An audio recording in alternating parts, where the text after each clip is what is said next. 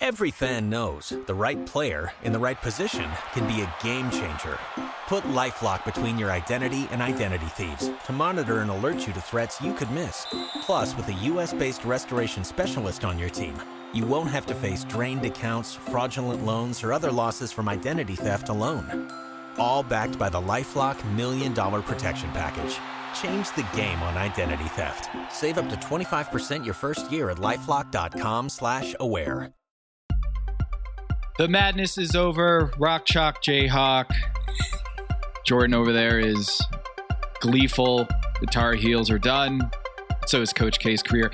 Welcome to Underdogs. I am Tom Haberstroh, as always, joined by my underdog experts, the long shot experts, the Rudies of the world, the little giants of the world. Welcome to the show, as always, Peter Keating and Jordan Brenner. How's it going, fellas? It's going pretty well. I think I'd like to hear from Jordan. I don't think Jordan liked Kansas either. So did you just go out to dinner during the national championship game, or how do you occupy your time? Or were you sitting there spitting against Carolina the whole evening? I think Tom just described me as gleeful. I don't think I'm capable of feeling glee anymore. There's a part of me that's just dead, and it's never coming back. Wow, Tom will never laugh again. Yeah, Nolan Smith is gone too. How do you feel about that, Jordan? Everyone's just jumping ship. I love Nolan. But look, it opens up a seat on the bench for me, is the way I see it. So I could be the future of the program. Well, we're going to talk on this episode of Underdogs. We're going to talk Masters preview. We have an interview with Jason Sobel from the Action Network. There is nobody better about this stuff, about odds and betting and just general golf knowledge. He is just fantastic. We have an interview with him later in the show. We'll also do some more baseball preview because opening day is right here, and we've got some long shot picks for you. But first, we got to do a little recap on the March Madness this year. The confetti has fallen. The Kansas Jayhawks, Bill Self, won another title. I guess we can say that UNC's Cinderella run fell short, which seems like an anomaly when we're talking about a storied program like UNC with Michael Jordan and Dean Smith, that they were the underdogs. But they were the 8th seed, and they came into this Kansas championship game as the underdog. I think a 4.5 point underdog. And after leading by 15 points at halftime, they fell apart, and injuries and weird ref calls happened. But ultimately, Kansas won the championship, which is no surprise, huge surprise. What do you guys think about the championship? I thought it was an interesting carbon copy in some aspects of what happened in Miami against Kansas. Miami was a bigger underdog, was a true underdog, did everything an underdog needed to do for one half against Kansas. And then Kansas came out and stomped them. I mean, Kansas has enough good players and enough of an inside game and collects enough offensive rebounds and protects the ball well enough that against just about anybody, they can just keep taking good shots. And if they happen to miss, get the ball back and keep taking more shots. Anybody who, if you've seen them at all, you know how they love to move the ball up the floor and get the ball inside. And they finally did it. If anything, it's just a surprise that North Carolina was able to do its thing of coming out and hitting an opponent in the mouth for the first few minutes. But, overdog's going to overdog. I just think it speaks to, again, that so much of what happens in a one-and-done tournament is just about how well you shoot, and so much of shooting is random. R.J. Davis and Caleb Love were carrying this team, and at any point, if they had a shooting night like they did against Kansas, this team would have lost in an earlier round. They shot great against Duke. They beat Duke.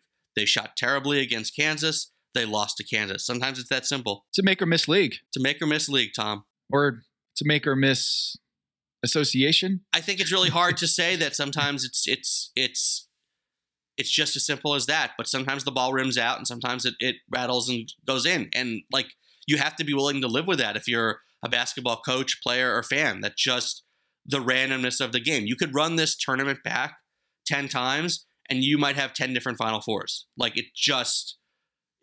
There's no bearing in what happens in one game to what if you played it over. That's just not the way college basketball works. But there are position building strategies that we've talked about over and over again with respect to helping an underdog survive a bad shooting night, right? And North Carolina... Sure, but I don't see Carolina as a team that played that way. They don't pressure the ball. They don't send multiple guys to the offensive glass. They let Armando Bacot grab them some second shots, but they're not all going after the offensive boards. They didn't change the style they played. They didn't change the tactics that Hubert Davis believed in. They improved as a team later in the season, and their guards got hot. And Brady Manick was hot all year. Like, I can't say he got hot. He just shoots the shit out of the ball. But I don't know what else to say. They're a good team. They're better than an 8 seed. But they also ran into what happens when you're not hot. Yeah, they rank 356th in opponent turnover percentage. Their defense just does not create chaos defensively, and they still did. I mean, Kansas had only 9 turnovers in this game. It wasn't a case of UNC remodeling their entire profile or their style. It's just Armando Bacot was incredible. Caleb Love became Michael Jordan, channeling number 23 for Carolina at a lot of stretches in this tournament. And they got hot for 5 games. At the end of the day, this isn't like they got hot for 2 months and they played totally differently for 20 games. They had a lot of talent coming in. Caleb Love and RJ Davis were top prospects coming into the program. They had rough starts to the season. They didn't shoot very well during the regular season before the ACC and NCAA tournament.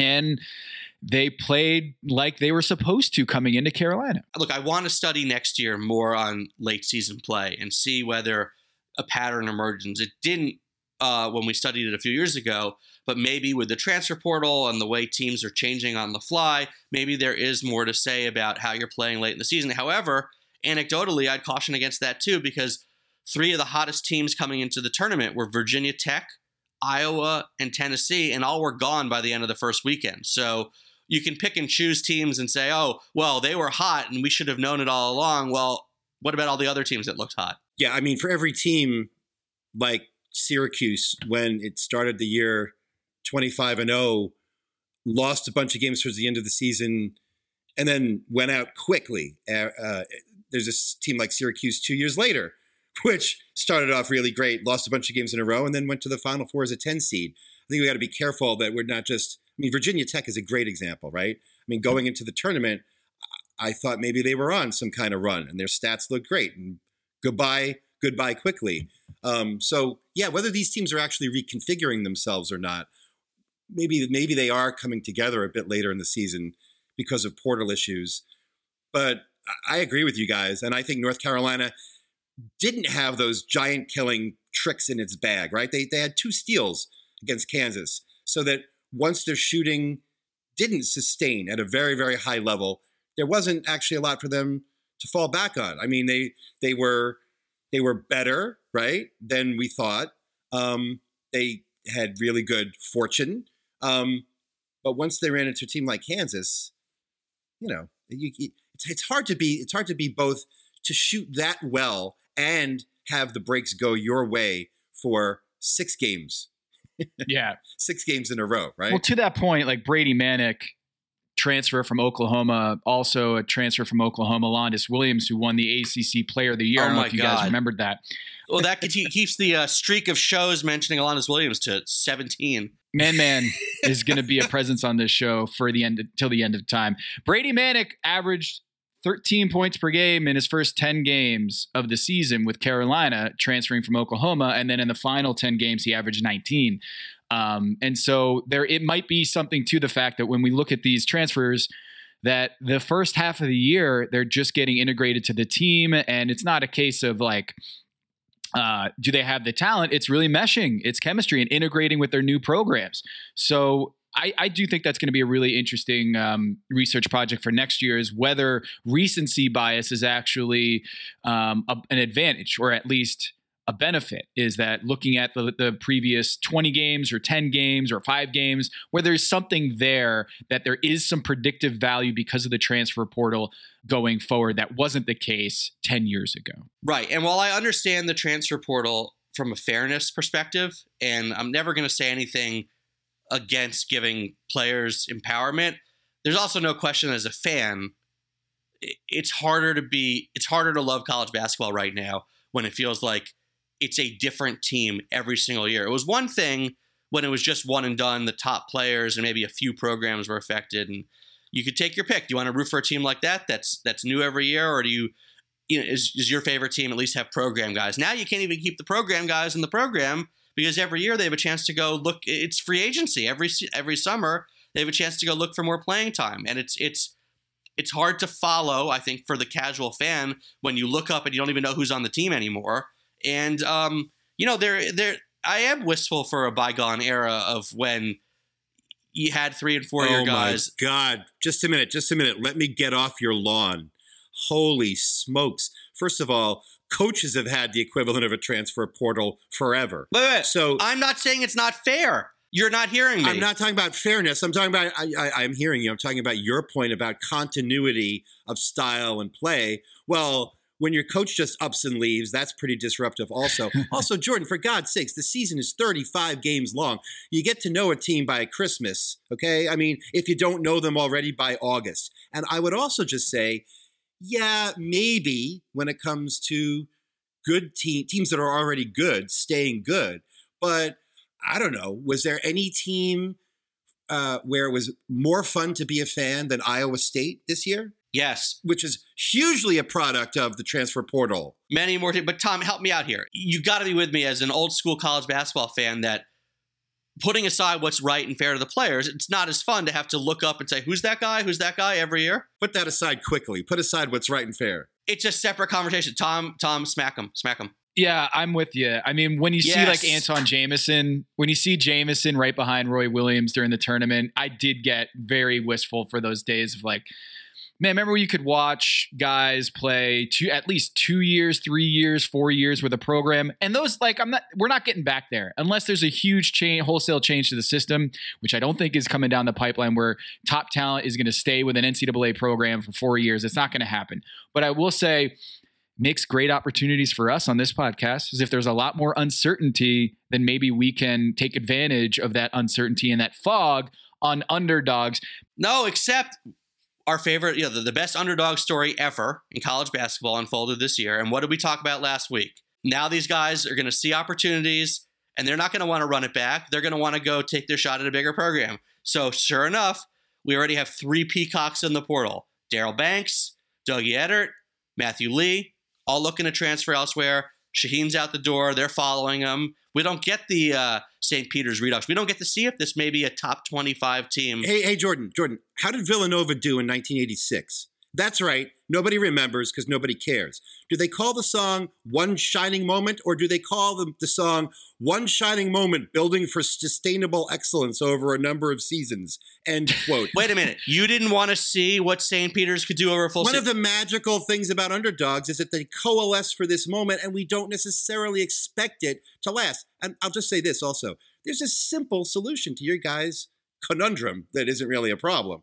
Go root for an Ivy League team. Oh, God. Even the Ivy League's losing guys to the portals. Nobody from Princeton is going to transfer to UCLA just for basketball. Unless they're so good, they should have been there in the first place. What are you talking about? You had Notre Dame with Atkinson from Yale. Guys are leaving Ivy League programs now, too, to go to – as soon as they play well there, they're out the door for a bigger program. And I can't blame them. I'm just saying it makes it harder as a fan to know who's where. Maybe the run, baby, run on the St. Peter's court is about fleeing the program after they go to the tournament and make a run. Ooh, low blow. You think that Oral Roberts would have been a dynasty if only O'Banner had stayed?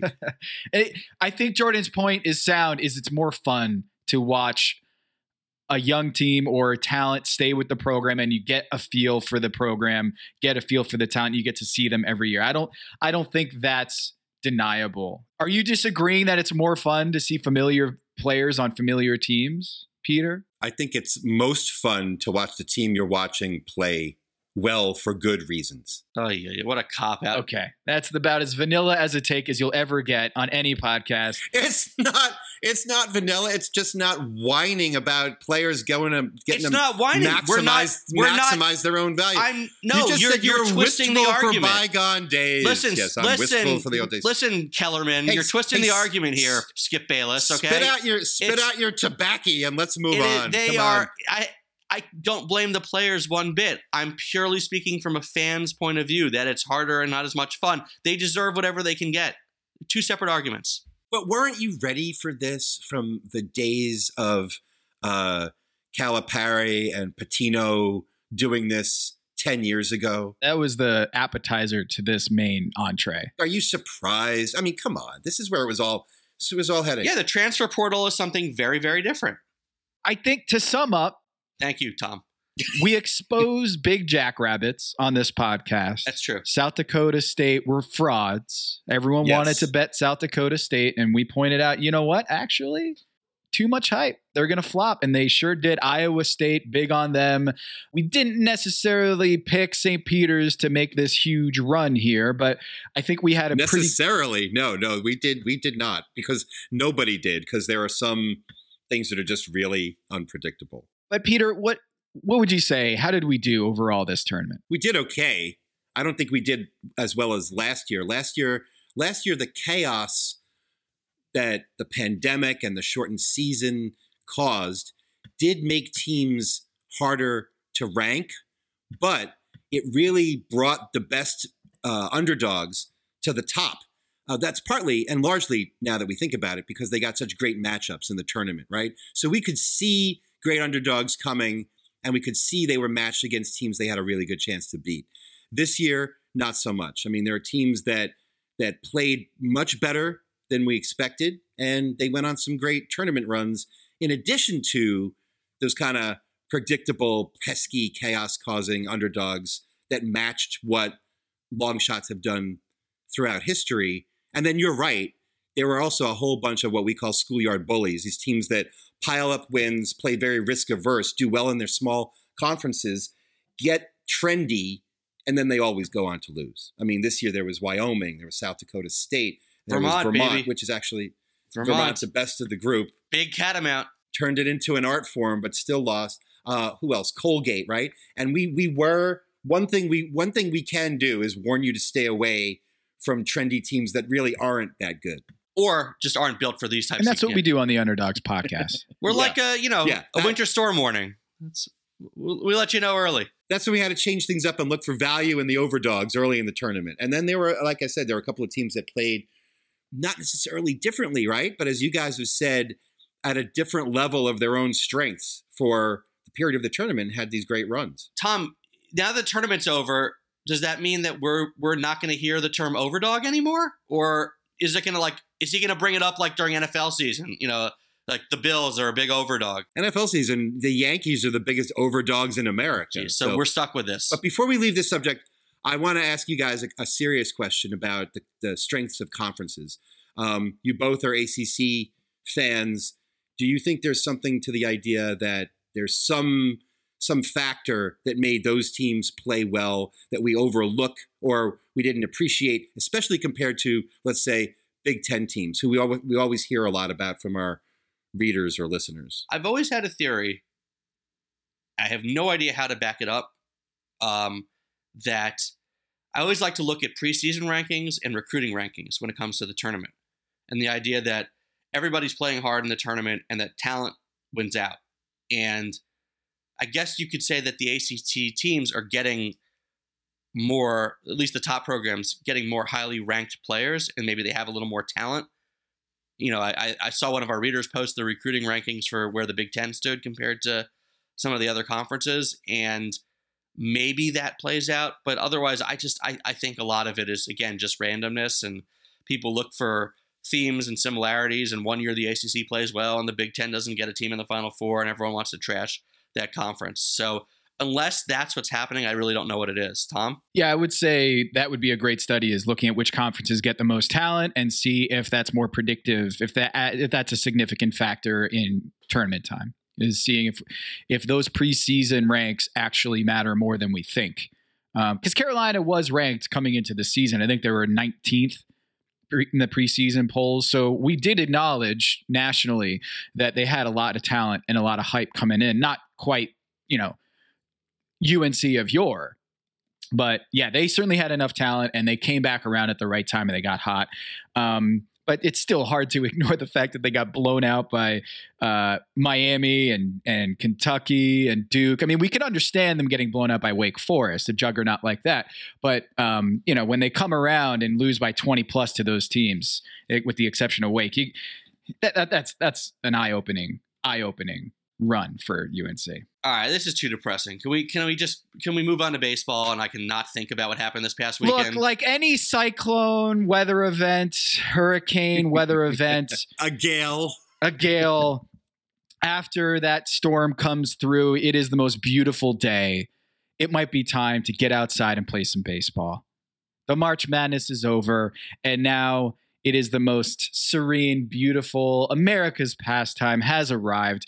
Baseball season is here, and we have some picks for you, or some ideas, some concepts for you to keep an eye on as you enter the baseball season. I myself am a huge Red Sox fan. I keep in my wallet a ticket stub from the 2004 ALCS Game 3 against the Yankees, Red Sox Yankees. I went to that game and it was horrible. It was awful, down 3-0. And then what happened? We turned around and came back and won the whole thing. I'm saying that the collective we, look at me, a little fanboy over here with the Red Sox, but I'm excited for the baseball season to be here. The lockout is over. And now, Peter, it's time to look at these awards. You're over the whole Mookie Betts situation? No, I'm not. The fact that the Red Sox can cry poverty, we can't really afford Mookie Betts, or we need to move off of that kind of money.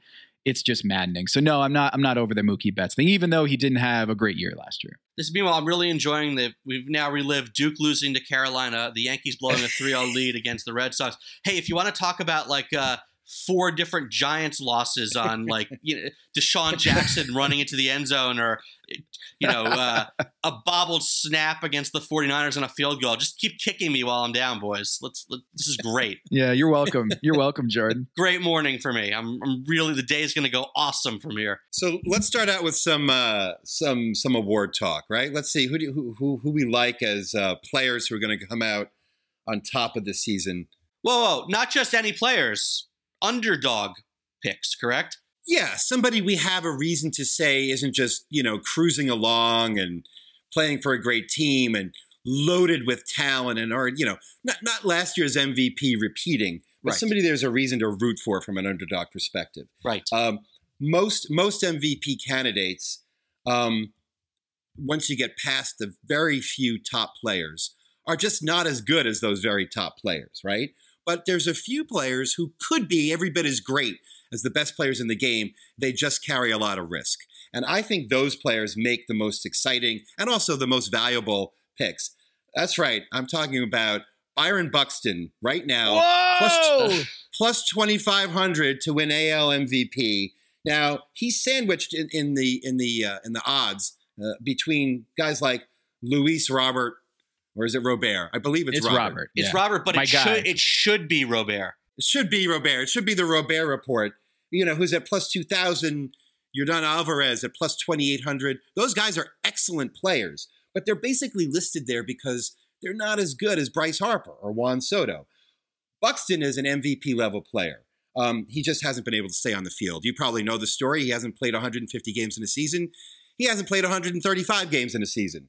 But the injuries he suffered, a bruised wrist, getting hit by a pitch one year, and then getting hit by a pitch in the helmet the next year, a hamstring. These are not chronic recurring injuries. These are not, my surgical repaired elbow fell apart. Now, he did end one season or had problems one year. I think it was 2019, running into a wall. I think he doesn't run into as many walls anymore, even though he's still a fantastic player.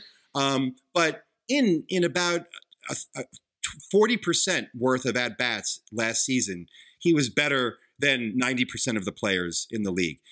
He's got power. He's got speed. He's got incredible speed. Just Google Byron Buxton triples and see what you find. And And he's a fun guy, and he's it feels like a persistent. dare. It's like, what am I going to find here on Byron Buxton triples? Like, is there some like dark web? It's like Fournier. Yeah. Don't Google Lord, that. no. No, absolutely not. It's just there's just so many. He's just hit moonshots or run faster than you've ever seen a human run so often that there's a lot of YouTube videos of Byron Buxton out there doing great baseball things. Let me emphasize. So it's that simple. I mean, I think if he stays on the field, he's an easy guy to root for, and he stayed with the Twins. So he didn't go through the transfer portal. So you guys should love him. And the Twins are an easy team to root for. They, after years this is your underdog MVP pick for the AL. Yes, he's at plus 2,500. Yes. All right. How about I do twice the underdog for you in the NL?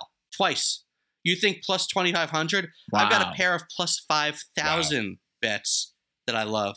Number one, from your New York Mets, Peter, Starling Marte. I believe we're looking at minimum 25-25 season, probably better. They're going to be a really good team. He will get a lion's share of the credit because they're missing DeGrom to start the season. The pitching may not be what you expect, but I think that offense is going to click. But even better than Starling Marte, yes, I'm looking toward the Milwaukee Brewers and not either of their stud pitchers, but shortstop Willie Adames. Peter, as you like to point out, when he was playing in Tampa, he could not see. The lighting was terrible. Came over to Milwaukee. Amazing what happens when you can see the ball. 99 games at 20 home runs, 285, 366, 521 slash line, 3.5 WAR. He's at plus 5,000. He's 26 years old. When the Brewers win 100 games, Willie Adames is going to be the reason people give. He is also hugely fun to root for. I mean, if you're betting on underdogs at this level, right, you may as well pick players you actually like to watch. And Adames he's fun at bat. He's fun in the field. That's a cool pick. In fact, if I weren't in New York, I would make the bet now, but for some reason I can't bet on awards here. So, maybe one of you can do it for me. Is that due to a restraining order of some kind, or is this a state law? Yeah, me and Willie. And if there's anything we can bet on, and win, it's going to be former Miami players who win MVP or do really well when they leave Miami. So Starling Marte, another example. If he does win MVP, it's going to join a long list of players that just become amazing Hall of Famers when they leave Miami. So you talk a big game about plus 5,000. What if I told you I have an NL Cy Young candidate, my pick, that is so off the board that he is not listed by DraftKings? Can we try to guess this person? Go for it. Here's my question. Is he even on a roster right now, or is this a prospect who's going to come up in a month? He is absolutely on a roster right now. Yes. He's on a roster right now. Yes. He's off the board. Is it DeGrom because he's injured? No, DeGrom is at plus 1,200 right now on DraftKings. He went from the favorite to like sixth. Is it Chris Bassett? It is not Chris Bassett. He is plus 3,000 right now for on DraftKings. Yep. Keep going. I'm fascinated. All right, is it an old guy? Not an old guy. Very young, in fact. And I just talked about his team. Did you say Miami? Is it one of the Miami guys? Are you talking Trevor Rogers? Trevor Rogers, my friend. Love me some Trevor Rogers. Oh, there you go. Trevor Rogers, 24-year-old, is my pick for long shot Cy Young. Here's why. FIP, fielding, independent, pitching. 2.55 last year. He was 7-8. Didn't get the run support that he needed to get the W's, but that doesn't matter as much anymore in today's, enlightened voting era where starter wins doesn't matter, right? As much. It still matters a little bit. But Trevor Rogers is incredibly talented. Incredibly. He was all-star, rookie of the year, like hype, missed some time last year, but if he pitches well for Miami this year and they get some run support behind him, I think Trevor Rogers is going to go from, whoa, amazing prospect, first round pick for the Marlins into Cy Young candidate. I love the value here. Not even on the board, fellas. Yeah, where's the value? I can't bet it. If he has a couple good starts this season, he's going to hop onto the board and you're going to want to grab him, whatever odds he has at plus 5,000 or plus 10,000. Just throw a little bit of the mortgage on Trevor Rogers, or maybe don't. I'm just saying this guy is super talented, and I love this guy. I'd love to mock you for this. I love the pick. Love the pick. Yeah, there are a few Miami starters who, whether they're Cy Young worthy or not, are great fantasy picks because they have really good underlying stats, and Miami added enough. Miami's added a few bats this year that could just get them a little more run support. I mean, Trevor Rogers should have been something like 12-3 last year, right? And also he kind of fell off everybody's radar toward the end of the season, but that's because he missed time, not because he was hurt, but because members of his family had COVID. So it's been a rough couple of years for him personally, but that just serves to make him a better value play because his raw numbers are not overwhelming, but his underlying stats are fantastic. I mean, 157 strikeouts and 133 innings pitched. He had a 2.64 ERA last year and a 2.55 FIP. His underlying numbers are fantastic. He was a top prospect coming in, but delivered and exceeded expectations. And people are sleeping on him, including DraftKings, not even having him on the big board when he was one of the most valuable pitchers in baseball last year when he was on the mound. Right. He's not on the board at DraftKings. You can get him at plus 5,500 at FanDuel. It looks like plus 3,000 at BetMGM, plus 5,000 at PointsBet. So our friends at DraftKings, let's get him up there. We want to make those Trevor Rogers bets. And, from one underdog to another, I've got an AL Cy Young pick here. Okay? Give it to us. From the scrappy underdogs of Major League Baseball, my AL Cy Young pick is Nathan Eovaldi. Whoa.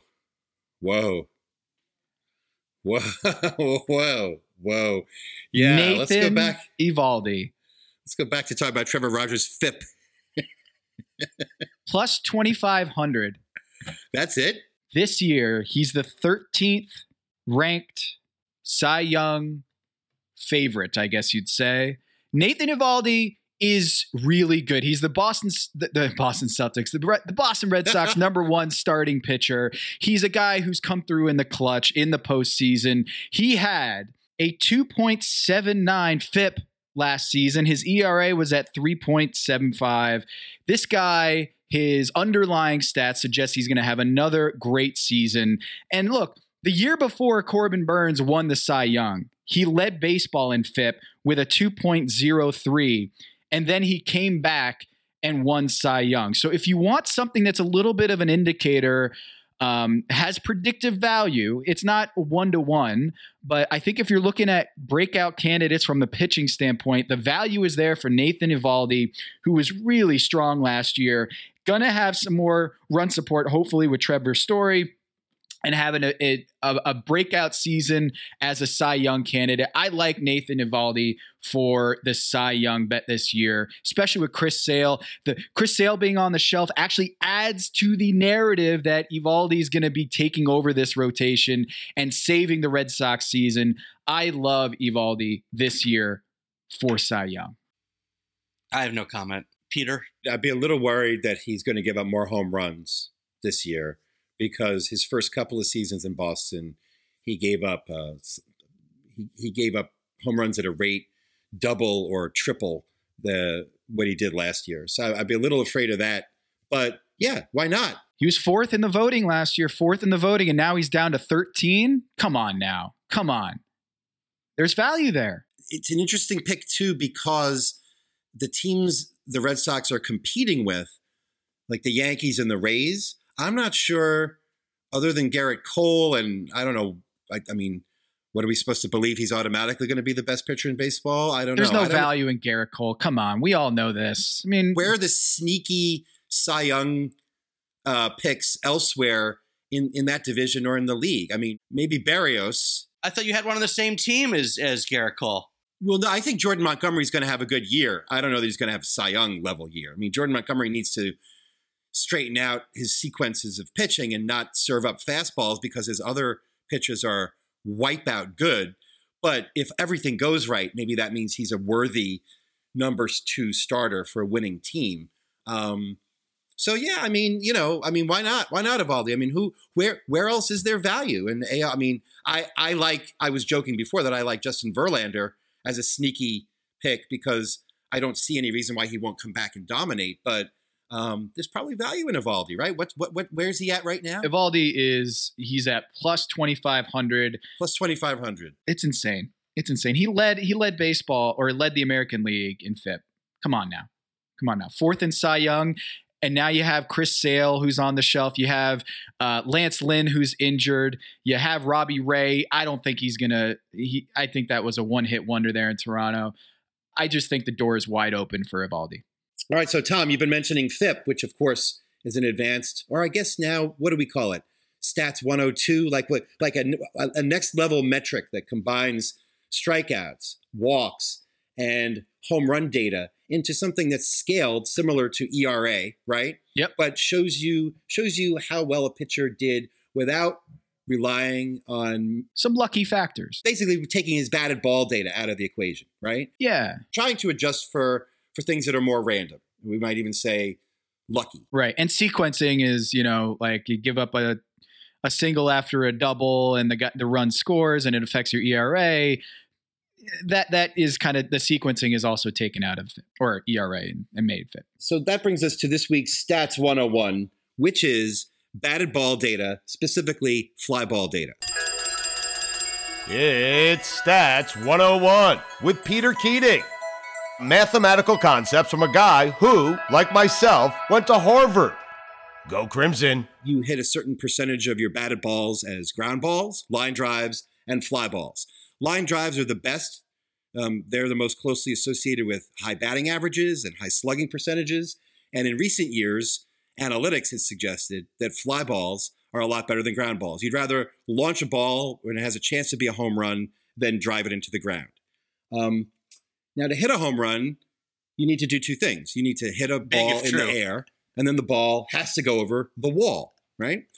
The first of those things is your fly ball percentage. Well, it is big, and this is breaking what's true. News here on the Underdogs podcast. Here's how you hit a home run. Hit it long and far. So wait, are you saying it is high, it is far, it is gone? No, I'm saying if it is high and far and over the wall, it will be gone.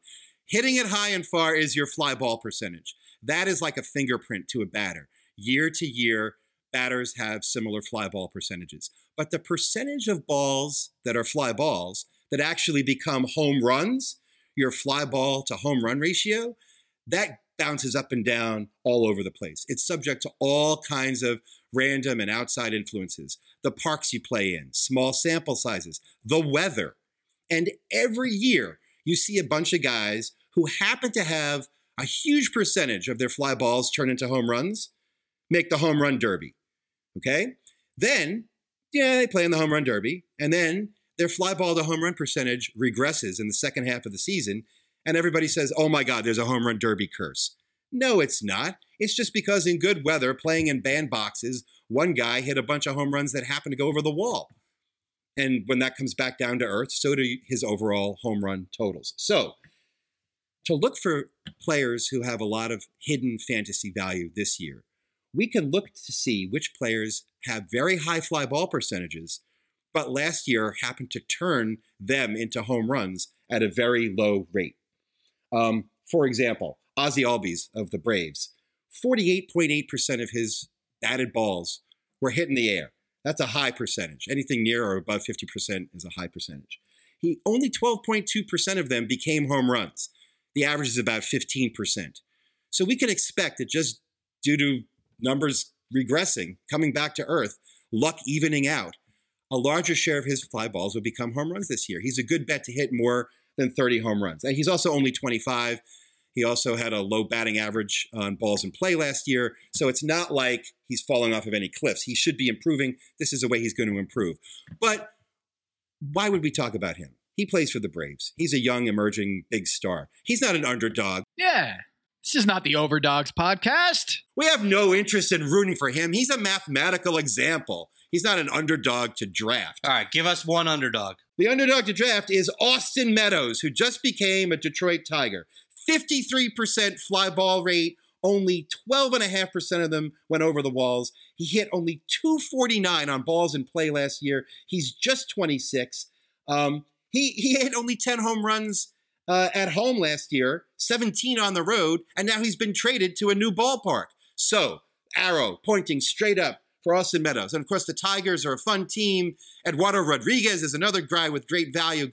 Huge gap between his ERA and his FIP. So why not? Austin Meadows for home runs, our batted ball predictor, fantasy pick of the week. Love it, Peter. I am right now going to my fantasy team, and I'm picking up Austin Meadows. But look, you're talking about the Tigers, but there's only one Tiger. And it's time to transition to the Masters and our special guest today from the Action Network, Jason Sobel. Every fan knows the right player in the right position can be a game changer. Put LifeLock between your identity and identity thieves to monitor and alert you to threats you could miss. Plus, with a U.S.-based restoration specialist on your team, you won't have to face drained accounts, fraudulent loans, or other losses from identity theft alone. All backed by the LifeLock $1 Million Protection Package. Change the game on identity theft. Save up to 25% your first year at LifeLock.com/aware. Remember the best vacation you've ever taken? Make your next one even better with Get Your Guide. With Get Your Guide, you can book over 100,000 unforgettable experiences in the U.S. and around the world. Want to see the Grand Canyon from a helicopter? They got you. Watching a wrestling match in Mexico City? No problem. Or how about a guided tour of Rome's ancient ruins? Wherever you're going, whatever you're into, book your next travel experience at getyourguide.com. Here at Underdogs, we are super excited to get a look at Masters Week with none other than Jason Sobel of the Action Network, esteemed golf writer, esteemed betting writer, esteemed golf and betting writer. Jason, welcome to the podcast. Thanks for having me, guys. It's not bad to be at Augusta National once again. So I don't want to undersell it all. This is a pretty good spot. I feel like with all the flowers, like allergies could be an underrated problem at Augusta. It is. Oh no, it's huge. The pollen is so thick here. Usually, I will admit that I haven't been outside on the golf course too much yet, but there's usually a lot of pollen here. I for years stayed in the house when I was still with ESPN, where I would take the basement of the house. I don't know why I did this, just to be nice to the other guys, Gino and Harrig and Collins and those guys. And I would take the basement of the house, and the basement was essentially made out of pollen. And yes, it's a bad allergy week every single time. We need that analysis. The analytics on pollen reaction is golfers who have really good responses to pollen. Have they gotten their allergy shots? Jason, do we have a report on that? I don't have that. There have been golfers over the years, professional golfers who had allergies to grass. And I'm like, that. It feels like that would be counterproductive to your job if you were allergic to grass and you were a golfer. I'm like, at some point you're going to deal with a lot of grass if you're a golfer. Your ball's going to be in it a whole lot. It seems like it wouldn't be a great combination. That would be hellish to be a golfer allergic to grass. And then also, we don't really have good data on how antihistamines affect performance either. So that's kind of crazy territory. All right, well, into more important topics. Jason, I always enjoyed your writing anyway. I enjoyed your writing even more this week when I saw you did some of the same research that we did on Underdogs. So in your column today, you mentioned that hasn't been a champ ranked outside of the top 30 in the world since 2009. Why do you think that is? Because it's a really hard golf tournament to win. Everyone wants to win it. That's my very analytical reason for that. But look, there's something to be said for, let's simplify this a little bit, that it's the biggest tournament of the year. I mean, I get the Open Championship is the oldest, and the U.S. Open is the most democratic. You ask every single top 50 golfer in the world, what tournament would you most want to win? And if you're not getting at least 45 answers of this one, then I'd be very surprised, because this is the one they all want to win. And so they try to gear up their games for it. Tiger Woods spoke for years about trying to get his game to peak 4 times per year. Now, I've talked with some players about it over the years who said, Jason Day gave me a great answer. He just looked at me as like, kind of shrugged and just shook his head. I don't know. Like, how am I supposed to play my best golf? Like, okay, I'd like to play my best golf that week and that week. He goes, I don't know. Like, if I'm playing an event 2 weeks before the Masters, it's not like I'm going to try not to play as well so that I can save it up. And yet, Tiger kind of figured out. Jordan Spieth, I spoke with on my radio show last week, and Jordan said, I feel like I've kind of gotten it now. I feel like I kind of understand how to kind of round into shape a little bit. And so it's very interesting. In the golf world, those of us who pay attention on a weekly basis, we'll sit here in February and go, what's wrong with Jordan Spieth? He's not playing his best golf. And then I always find it ironic because Jordan's sitting there thinking, I'm not supposed to play my best golf in February. Why would I be criticized for doing what I'm supposed to not be doing? So it's essentially, so it's a roundabout way of saying it's the biggest tournament of the year. The best players show up for this one. It is a second shot golf course. So the guys who are the best ball strikers, guys who are best tee to green, especially with their irons, are going to fare well in this one. And those are the best players in the world. So, we're not going to see. I would be very, very surprised if on Sunday evening, it might not be the guy that we all pick, might not be the favorite, it might not be the biggest name, but we're not going to see a guy sliding his arms into the green jacket on Sunday evening where we go, who's that dude? I've never seen him before. The list we've talked about, since 2000, you had Mike Weir in 2003, who was 39th in the world. Zach Johnson in 2007 was 56th. Angel Cabrera, 69th in 2009. And since then, it's a whole bunch of not just top 30 players, but mostly top 15 players. That said, how does that dovetail with the sort of narrative that this is the deepest field of top golfers maybe we've ever had in the sport? So many good young players that stretches beyond the top 25, 30 in the world rankings. So does your thoughts on that matter change at all, looking at sort of the makeup of golf right now, or is it still, you'd still be shocked outside of the top 30 if anyone emerged? It's funny. Even if you're not into betting, even if you're not going to have some action for the Masters this week, I think you can look at the betting markets and use those to explain just how deep it is, especially at the top. I believe we still have a dozen players who are 20 to 1 or shorter right now. It's not great odds on anyone who's in that top 12, but it's no longer the days of Tiger Woods is in his prime. He's the prohibitive favorite. And then there's everybody else. These guys are all bunched up pretty good. Jon Rahm's the favorite, but he's not even number one in the world anymore. Scotty Scheffler is. And so he's up there, and you've got Justin Thomas, you got Jordan Spieth, you've got Brooks Koepka, Patrick Cantlay, all these really good players. Colin Morikawa, of course, Victor Hovland. I go on. And these guys are all world-class players. Not one of them would shock anybody if they're able to go out and win. And so you look at it and you just say, they're all capable of it. At some point, one guy is going to step up and win this thing this week. That raises the really interesting question of just how deep the pool of players is who have a decent shot or who could actually win this thing. I noticed that in your last column, you mentioned Luke List, and just now you just mentioned tee to green, and he's third on the entire tour on strokes added tee to green behind Will Zalatoris and Justin Thomas. Go Deeks. Sorry. Gone. Oh, geez. Here we go. Yeah, here we go. Sorry. Oh, good Lord. We'll get to that in a minute. But, Luke List just won the Farmers Open in January. It was kind of cool because at Torrey Pines, there was a playoff after the sun went down, and he beat Zalatoris with a birdie on the first hole. And what do you think of a guy like that? Or do you have a couple of picks outside the top 30 that we should be looking at because that talent pool is so deep now? Yeah, there's not going to be a whole lot of guys. I mean, that's, look, everyone who's betting on the Masters, everyone who's in a pool, everyone who's playing DFS this week, they'll want, give me a sleeper, give me a long shot. I always struggle with that a little bit because it's okay to not really have a sleeper. I mean, I don't know that there's not on the Underdogs podcast. Wow. No, we need at least one. Get him out of here. Here's the deal. I mean, we base it on the numbers. So I look at a guy like Tony Finau. Tony Finau, for those of us who are in the industry and study this stuff all the time, I'll look at him and go, well, he hasn't played his best golf this year. Other people who don't necessarily study it all the time are helicoptering in for the biggest week of the year and go, I don't know, Tony Finau's pretty good. He always plays well. He's got a big number. I'll take him. And so do I look at him as a sleeper? Not necessarily, but you get him at 80-1 outright this week. And so, yeah, if that's sleepy enough, that's an underdog enough. Yeah, Luke List, you mentioned.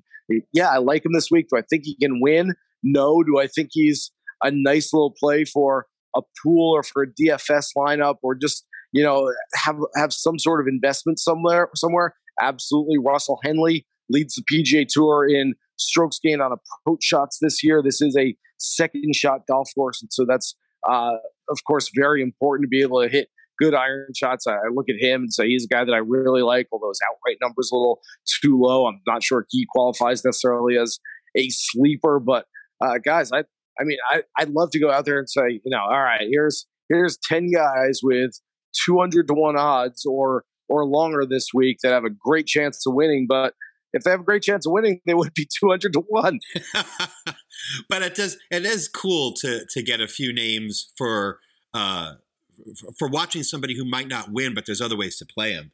But before we leave that topic, let's talk about the weirdest underdog of all, because he's the most dominant athlete in any sport in the last quarter century, Tiger Woods.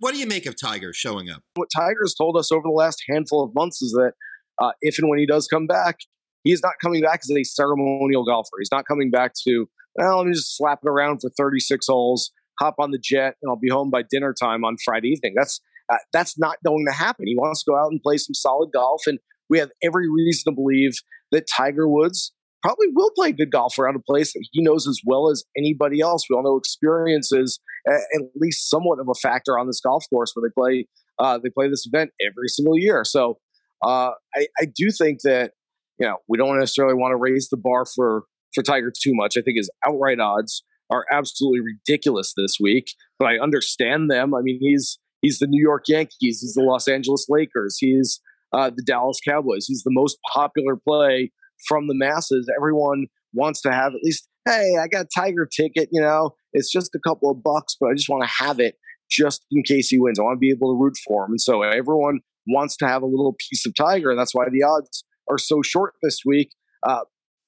I've got him in my rankings, which I'm still working on. It's somewhere in the low to mid 20s, which is an absolute success for him. That's huge. That's massive for Tiger to be there in a ranking where he's going to be. I'll have him above some world-class players. I mean, just the way it works out, there are more than 20 world-class players. If I have him somewhere in the 20s, he's going to be above some very, very big names on my list this week. I think the best play on him, I mean, if you want to make a Tiger investment, you want to have some money on him, you want to be able to watch him, I look at it for a top 40. He's never finished outside the top 40 in 21 career starts as a professional. And so I look at that at least as the lowest bar. Okay, let's start there. Maybe at the top 30. Like I said, top 20, does it have some value? Maybe, but I've got him outside the top 20 in my ranking, so I'm not going to bet him for a top 20. So I think you're kind of limited on what you can do. I think it can be a great week for Tiger based on everything we know about him and everything he's been through, and yet still not a great week for Tiger bettors who are going in on outrights and top 5s and top 10s. So I, as a Demon Deacon alum, I got to ask you about Zalatoris, who just made the cut in terms of the top 30 in world ranking. He's at 29 right now, I believe. He was one stroke away from forcing the playoff last year at the Masters and came just an inch or two away from winning the Masters in his first appearance in the Masters. This year, how do you feel about Zalatoris' chances coming in as the outright winner of this event? Love him. I really do. Now, the only thing going against Zalatoris is the fact that he hasn't yet won a PGA Tour event. I don't know that you can sort of make that leap, that you can go from, okay, it's like not being elected for local office and then becoming president, which, come to think of it, is probably a really bad analogy in this situation. But that said, he came so close last year, Jason. I mean, that is nuts. Never say never. No, I do like it. I like it in Jordan Spieth, and we've talked about this narrative for years that you can't just show up at Augusta National and understand how it plays. You have to learn year after year where to hit it, where to miss it, how to react in certain situations, where a certain putt breaks, and yet Jordan Spieth learned it very early in his Masters career. Will Zalatoris apparently learned it very early, and so I like him. I've got him at a top 5. I think he's a really strong top 5 play. He's a world-class ball striker, probably third or fourth as far as best iron players, and not very far from the top of that list right now. And so I think it's going to be a good week. And if you watched him at the match play a few weeks ago, the one real negative part of his game over the last handful of years has been that putter. And he putted beautifully at times during the match play, reached, I believe, the quarterfinals on the weekend at Austin Country Club. And so I look at that and I say, look, it might just be a honeymoon period for him with the flat stick right now, but that's okay. And this is a good place to go on a honeymoon, Augusta, Georgia. And so if he's still got that going like he did a few weeks ago, this could be a very special week for him. Yeah, and like Webb Simpson, he's outside the top 30, but he always plays the Masters really well, and he's had the neck injuries recently.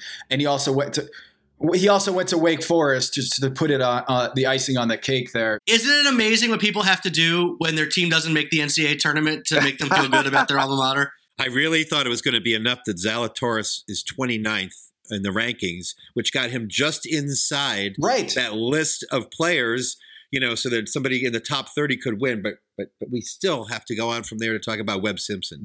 Simpson. Oh, I'm sorry. Did he win a U.S. Open already? And he finished top 12 at the Masters in the last 3 starts? We're going to be talking about Rodney Rogers in 3 minutes. It's coming. Is Chris Paul playing golf yet? Well, let's let Jason answer the question, guys. I will tell you right now, Arnold Palmer and his victories here in 58, 60, 62, and 64, they're not going anywhere. So you've got 4 of those under your belt no matter what happens this week. So Wake Forest pride right there. Wow. Thank you, Jason. This is gross. What a great guest. A truly great guest to come up with that. Jordan, you have your favorite here of Bernard Langer. Is that his name?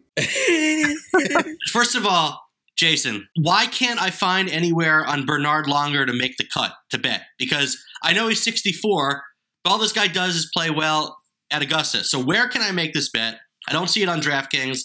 And why does age not matter for him, at least when it gets to Augusta? Yeah, apparently the books won't even put that out there. It's just it's such an easy play this year.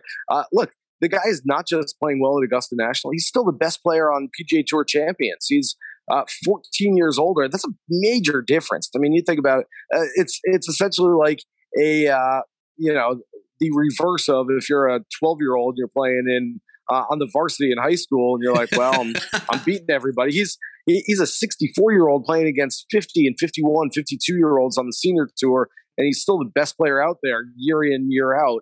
And so he comes to Augusta, and he's a great ball striker. He's a very patient type of player. That's maybe sometimes code speak for he takes a long time to play and he's kind of slow, but he is just a guy that understands, we talk about where to hit your ball and where to miss. And he walks around this place like it's easy. I mean, there are guys who are, trying to muscle up and hit the ball 350 off the tee, and he just walks around, kind of looks down the fairway, says, okay, I'm going to hit it over there. And he hits it there, and then he hits it on the green, and then he rolls it a putt. It looks easier for him. I don't know that I necessarily love him to go out and play great golf. I think we sort of expect it now every year, and I think it's one of these things where, we say, oh, of course he'll do it because he's Bernard Langer and he does it every single year. I think he'll play okay. I don't know if he'll necessarily be in the list of contenders. Do you want to play Langer? If you can find it somewhere to make the cut this year, I'm okay with that. I'll buy it. Jason, I mean, anytime I have a chance to bet on a 64-year-old German, I'm going to do it. But can I get it? What about he's just plus 600 to finish top 30? Can I squeeze that one in? Ooh. Man. I don't have his results in front of me from the last few. Yeah, why not? Yeah, just go for it. Yes. I'm doing it. $10 right now. Let's go. I probably won't have him inside the top 30 in my ranking when I finish. I mentioned my ranking a couple times, and I do this for all the major championships, but especially for the Masters, where it's only whatever it's going to wind up being this week, with Tiger probably in and Hideki Matsuyama maybe out. I don't know exactly what the number is, somewhere right around 90. But you sit here and you look at it and you say, okay, a ranking of the field. Okay, 30th might be, a top 30 play on Bernard. Yeah, sure, top 30. Hey, you only have to beat 2/3 of the field. Tom, what does that say? Oh, there it is. Jordan has his phone out. He's already placed the bet. He's about to hit the done button to actually do it. He's going to do his Bernard Langer. I mean, it's a podcast about long shots, and we got Langer on the docket. Come on. Well, that raises the question, like, if you're an amateur bettor, there are so many different ways to play players, groups, days, scores. Jason, what do you think the right way is to get into this? Like, what's a simple way for somebody to, like the Kentucky Derby type bettor to look at this? Maybe something beyond just betting on your favorite player to win. What's a good way to look at the betting side of this for a newcomer? Because it's so overwhelming. There's so many choices. It's like the Cheesecake Factory menu.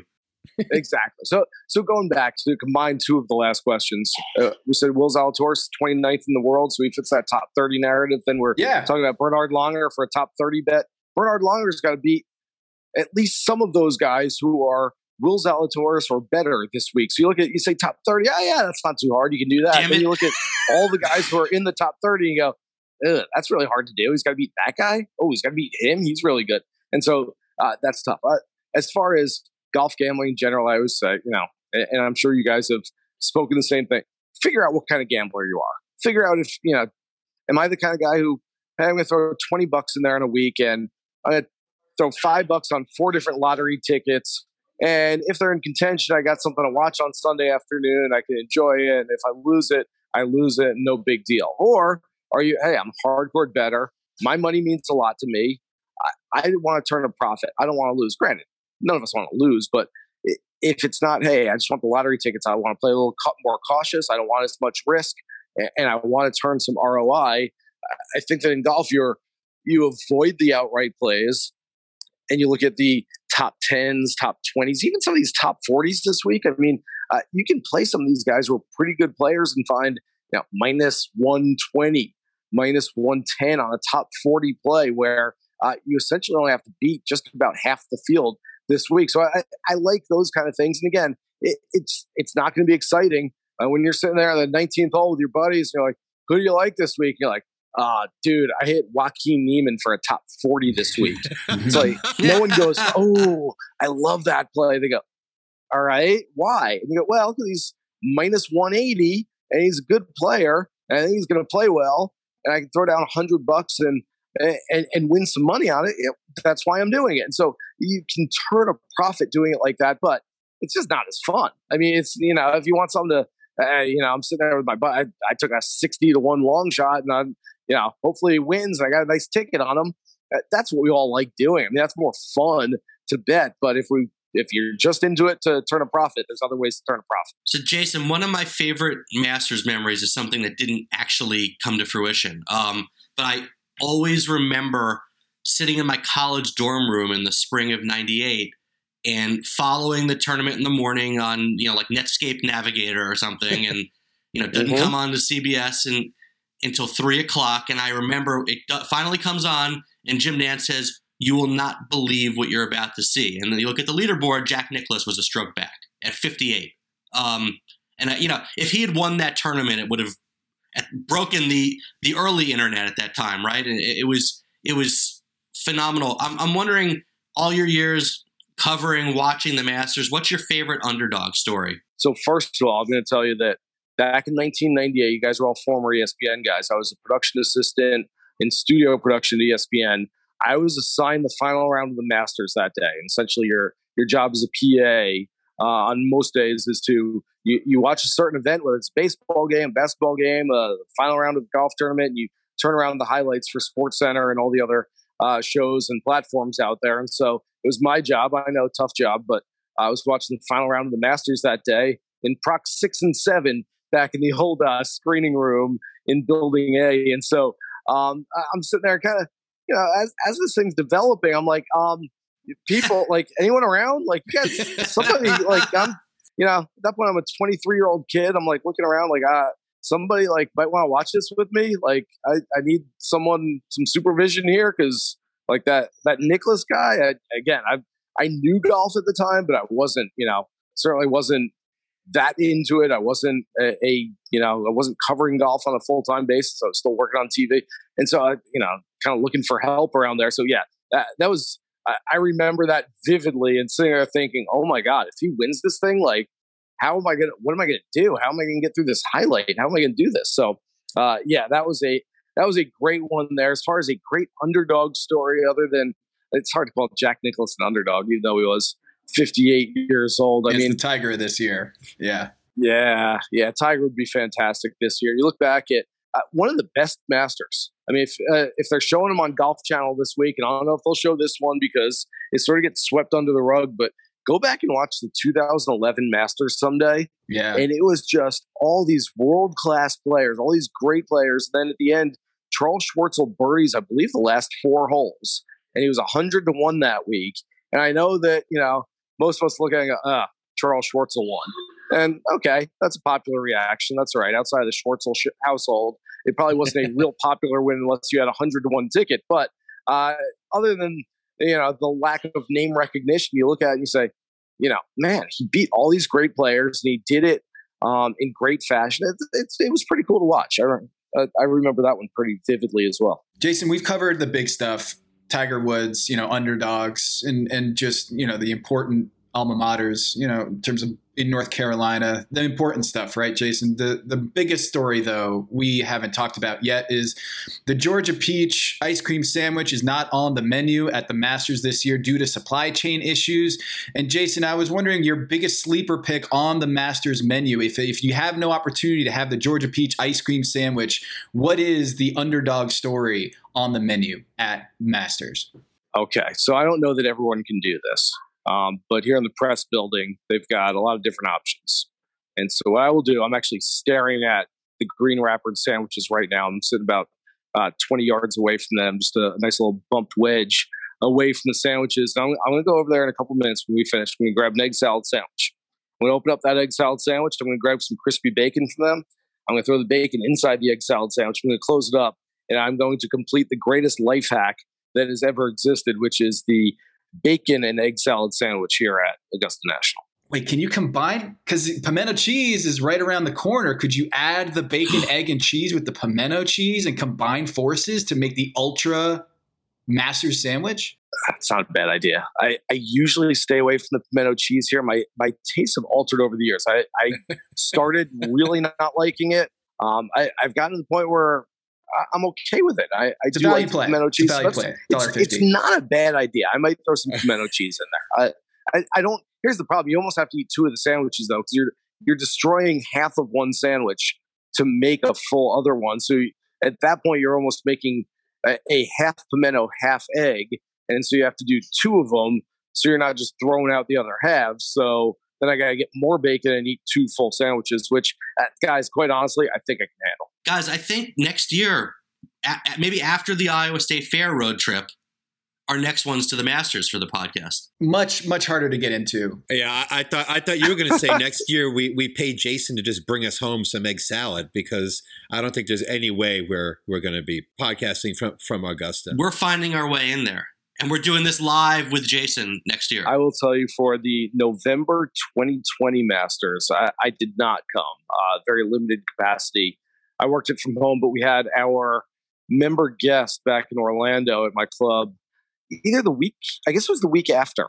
And so Augusta National was nice enough to send me a big cooler filled with egg salad and pimento cheese and I believe even some of the chicken salad they have here. Wow. And I went and made sandwiches. I made like 100 sandwiches out of it and handed them out to all the guys at the member guest. And so we had actually Augusta National type sandwiches at our member guest. That's it. This is the life. It's gonna be a long time before we talk to somebody who's living as high as getting a cooler full of ingredients. We just finished March Madness and covering basketball our entire careers. We're covering the wrong sport, fellas. Yeah. How many dried up hot dogs have you seen in press rooms at basketball games? I mean, it's just, there's no comparison. Trust me, guys. I've been there enough when they leave the same barbecue out for 6 straight days in Akron, where this 1 week of the year tends to make up for it. Jason, go find something good to eat. We are so thankful that we had this time with you, and we can't wait to bring you back for future majors. And this year here, next year in Augusta together, as we say. Absolutely, boys. Thanks for having me. I will see you here in the press building for our special sandwiches next year.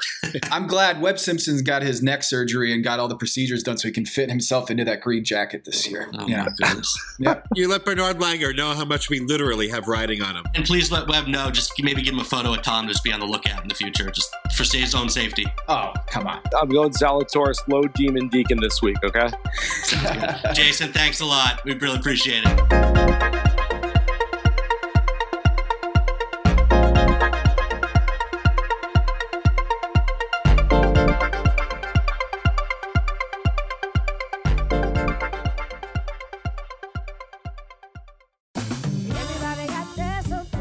Spread the word. The JCPenney Friends and Family Sale is back. And this week, we're passing the savings on to you. Use your extra 30% off coupon to prep your home and style your family for Easter. That's extra savings on top of our great low prices. Plus, share your coupon with everyone you know and love. It's always better when we save together. JCPenney. Make everybody count. Offer valid 3/11 through 3/17. Exclusions apply. See store or jcp.com for details.